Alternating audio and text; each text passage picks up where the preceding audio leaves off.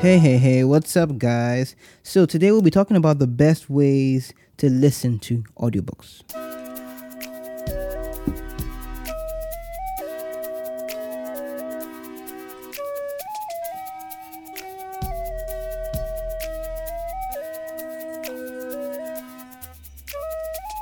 Okay, so we won't be talking exactly about the physical mediums or the digital mediums to listen to audiobooks. If you want to find out a beginner guide to audiobooks, check out my previous episode. I just discovered audiobooks. That was a good one. And welcome to musical. That's what I say to my YouTube channel. Well, so I say welcome to the Average African Kid podcast. If you are new here, this is the platform where we talk about all things related to Nigeria, Africa, transition between Nigeria and United States and Nigeria. Just a global perspective from the mind of a young Nigerian / young African into what the world looks like on a micro scale in comparison to the rest of the world.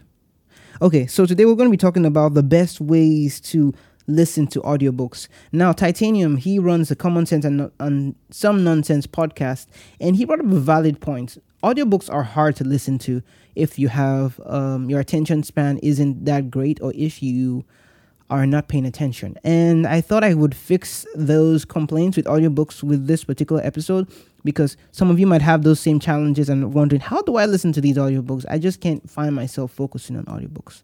And let's start here at the very beginning. First of all, the audiobook is not an excuse for you to do two things at the same time.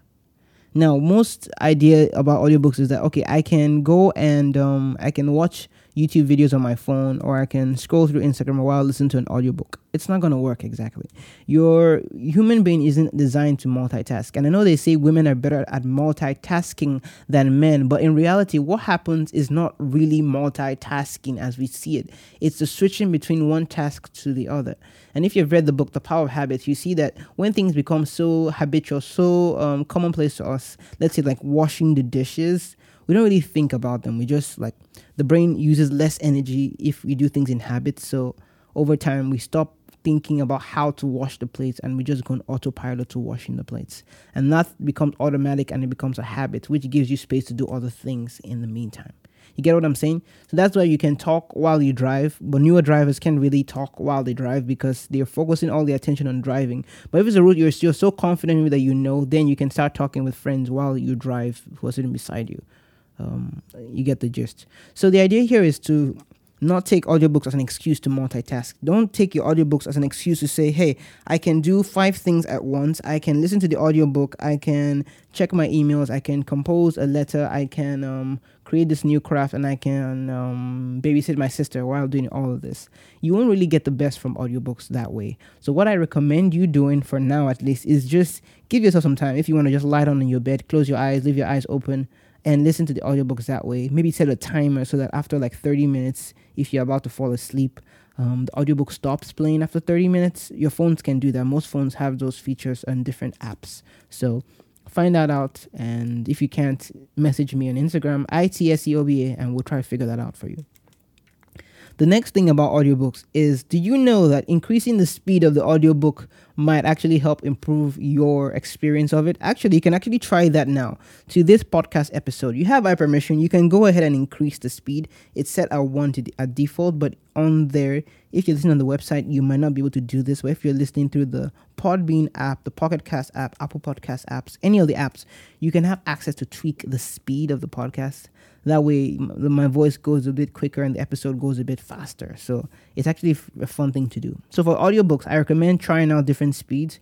I personally couldn't go beyond 1.20x because in reading, I used to do 1.5 and 2x, but with books, I really couldn't figure out how to go that fast and still glean as much and enjoy the book as well. So I picked 1.2x as my max so far. And sometimes I go back to 1.1x, and then when I'm really just want to just cruise at a low altitude, I just stick with the regular speed of the audiobook.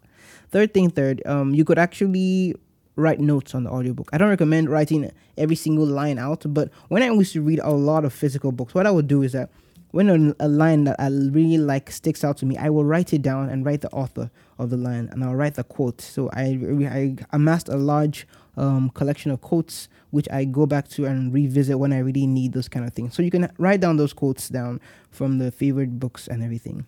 And the fourth thing is you can get a summary. So a summary of a book is a good way to rehash what you've already learned. So if you finish a book, let's say you finish Atul Gwande's book, Being Mortal.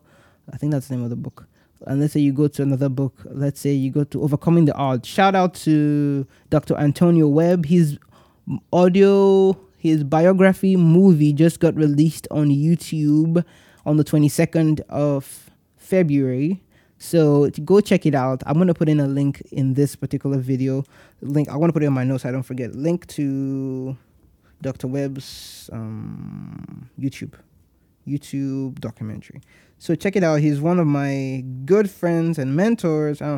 We talked quite a bit when I was in school. He came when I was a freshman, and he came when I was a senior. And we talked when I graduated about what to do with applying to medical schools. He gave me one of the most valuable pieces of advice that got me accepted to medical school in America.